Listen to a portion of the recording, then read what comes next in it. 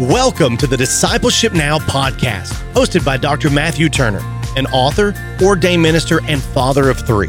Dr. Turner has pastored, held multiple ministry leadership roles, and currently serves as the Mission USA administrator of the Congregational Holiness Church. In each episode, we'll dive into different aspects of discipleship, sharing personal stories and experiences, as well as insights and teachings from the Bible. Our hope is that this podcast will serve as a source of encouragement and inspiration for all who listen, whether you're a seasoned Christian or just beginning your journey of faith. So, grab a cup of coffee, sit back, and join Dr. Matthew Turner on this journey of discipleship.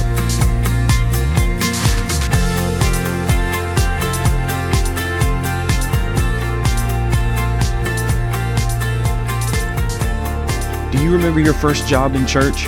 Or the first time that you helped your pastor or served in some position in your local church? Maybe you were asked to be some door greeter or an usher that helped to take up the offering. Or perhaps you were the church custodian and helped to clean up the facilities of your church. I remember so well my very first job in the local church. I was like the assistant to the assistant Sunday school superintendent. My job was to collect the little tithing envelopes that the teachers would put their Sunday school offering in, and they would hang it on the door, on the outside of the door of each Sunday school classroom. And it was my job to go around and get those tithing envelopes each Sunday. And I didn't think about it much then, but looking back on it now, I see that that was the very first small step, or an introduction, if you will, into the service of the kingdom of God. Hello, I'm Dr. Matthew Turner, and welcome to Discipleship Now, where we dive into life, family, and ministry through the lens of biblical discipleship. In this podcast, we're going to be looking at small steps. And this particular podcast is really an extension of my passion and desire to draw closer to Christ myself. And I want to share thoughts and lessons from my journey with you. And it's my great hope that you're encouraged from each podcast that is posted, and most importantly, that God will use it to speak to you. I'm recording this episode from really a hotel room not far from where I'm supposed to speak tomorrow morning.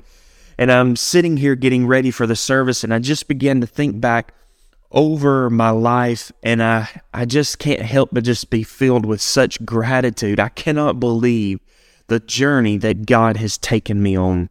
I would have never dreamed in a million years that from the small steps of ministry, like the one I just mentioned in my early teens, that I would now have the privilege to do what I do for the Lord. I am just incredibly grateful for what God has done. Over the last two episodes, we've highlighted Matthew 4:19, and we've looked at this interaction between Jesus, Peter, and Andrew, where Jesus called out to them in Matthew 4:19, "Follow me, and I will make you fishers of men." Today, I want to move past verse 19 and jump down a few verses to verse 23 of Matthew 4. Now, I don't mean that I'm not going to come back to Matthew 4:19. I most certainly will in subsequent episodes, but I really wanted to jump ahead just a little bit and talk about what Jesus did with Peter and Andrew, and then, of course, James and John, as we'll talk about in just a moment, from Matthew 4 and verse 23.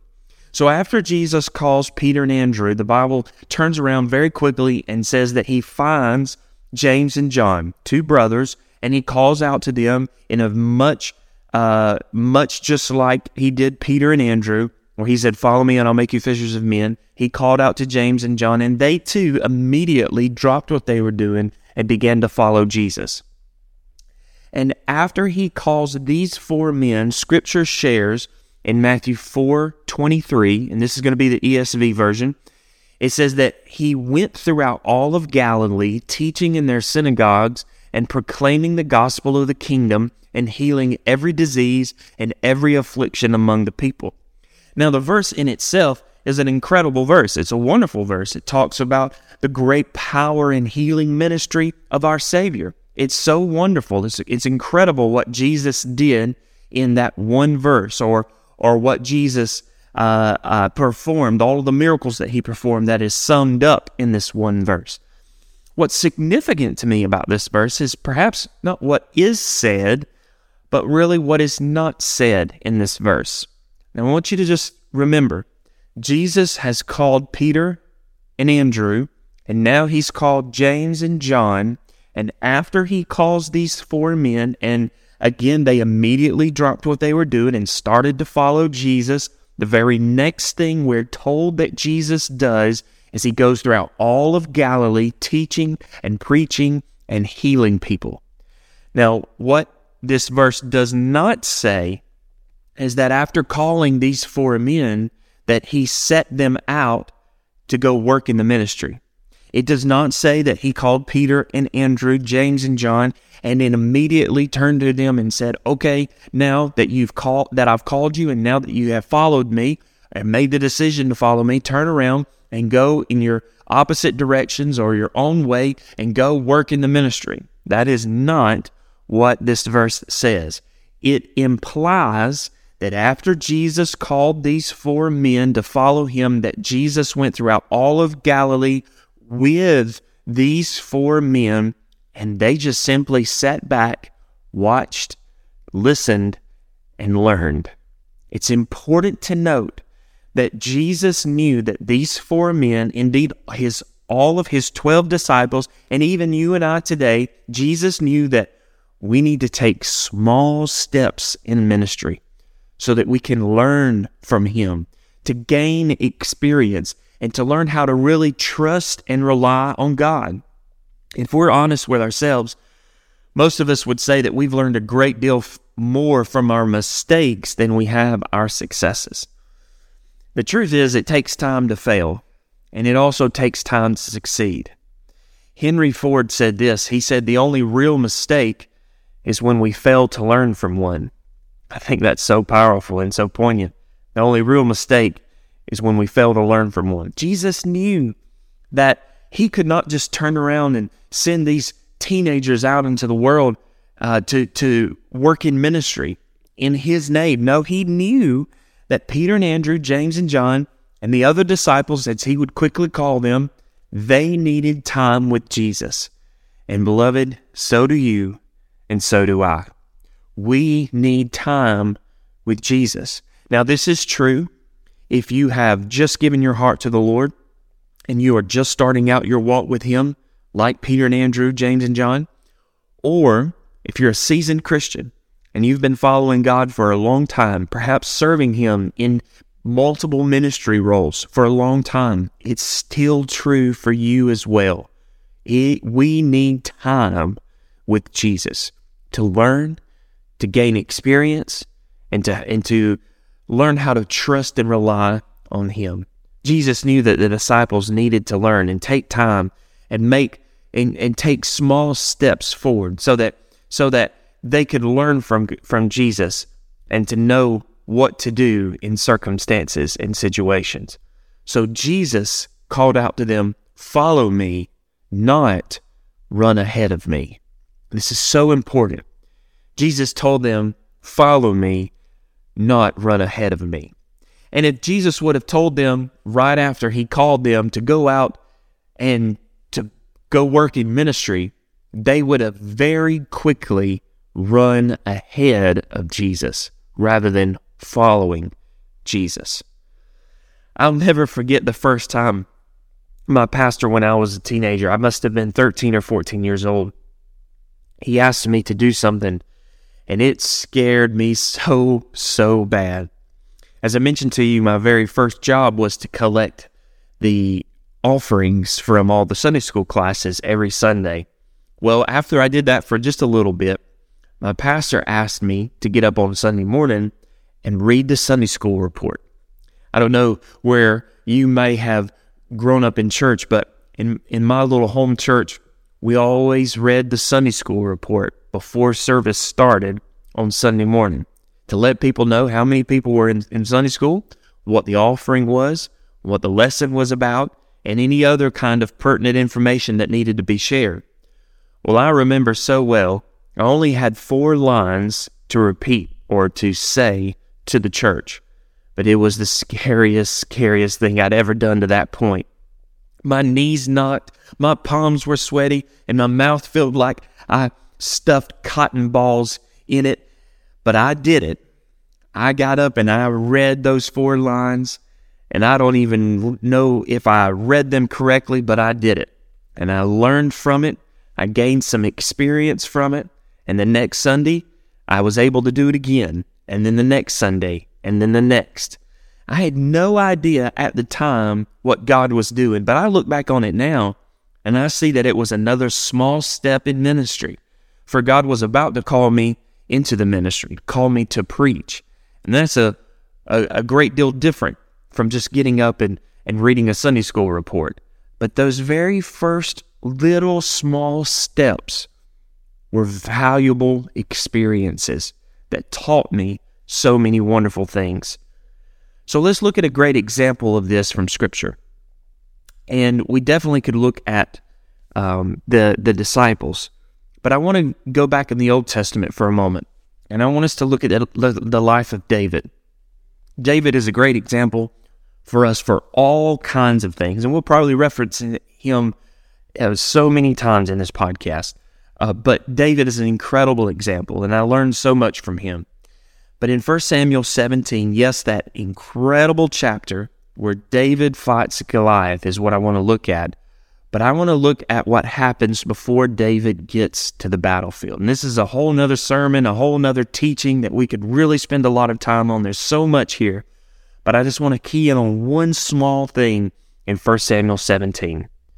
Before David gets to the battlefield where he hears Goliath calling out to the children of Israel and shouting profanities and poking fun and all of the things that he was saying, the Bible says that David, still just a boy, was at home doing what he so often did. He was a shepherd boy. But his father got his attention one particular day, 1 Samuel 17, and this is what he said in verse 17 through 18.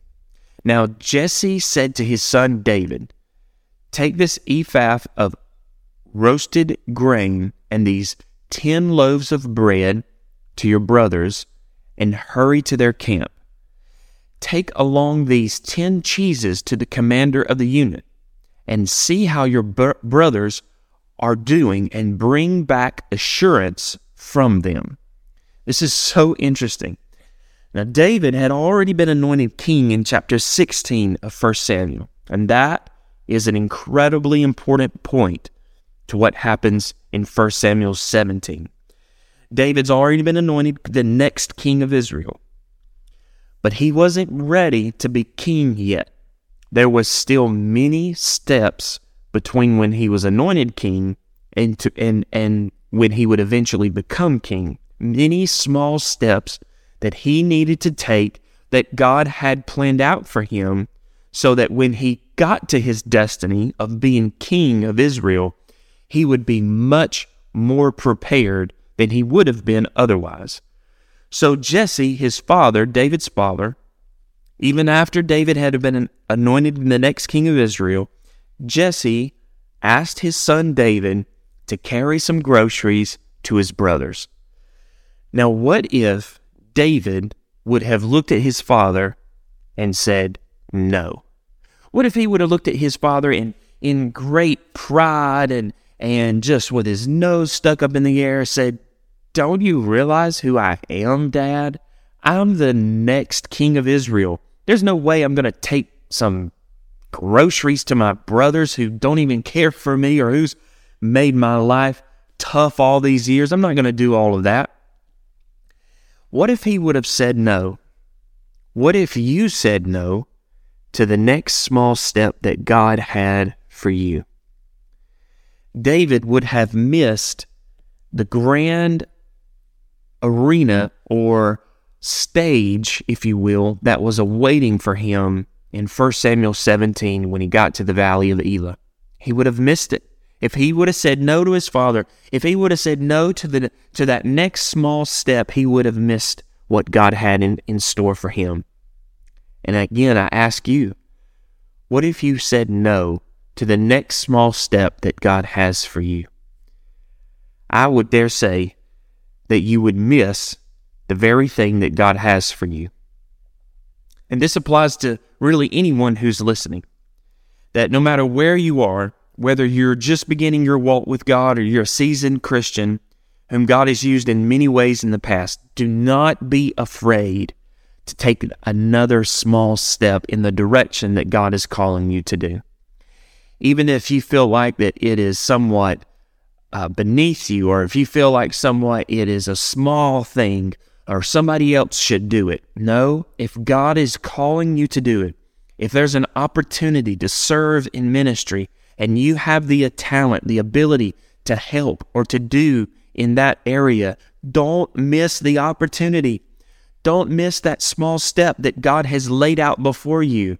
This grand adventure of a life that He has for us all is grand only because He takes us from one small step to the next small step to the next small step.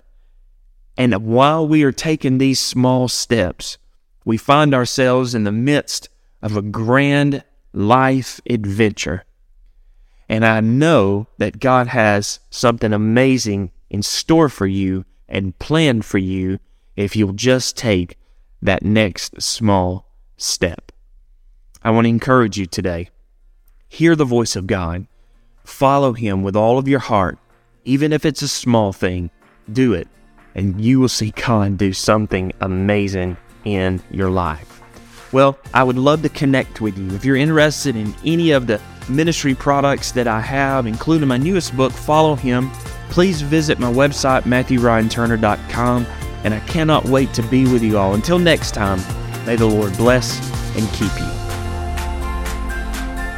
Thank you for listening to the Discipleship Now podcast hosted by Dr. Matthew Turner. We hope this episode has encouraged and inspired you on your faith journey. Don't forget to subscribe and share with others who might benefit from these conversations. Until next time, keep seeking Jesus and growing in your discipleship journey.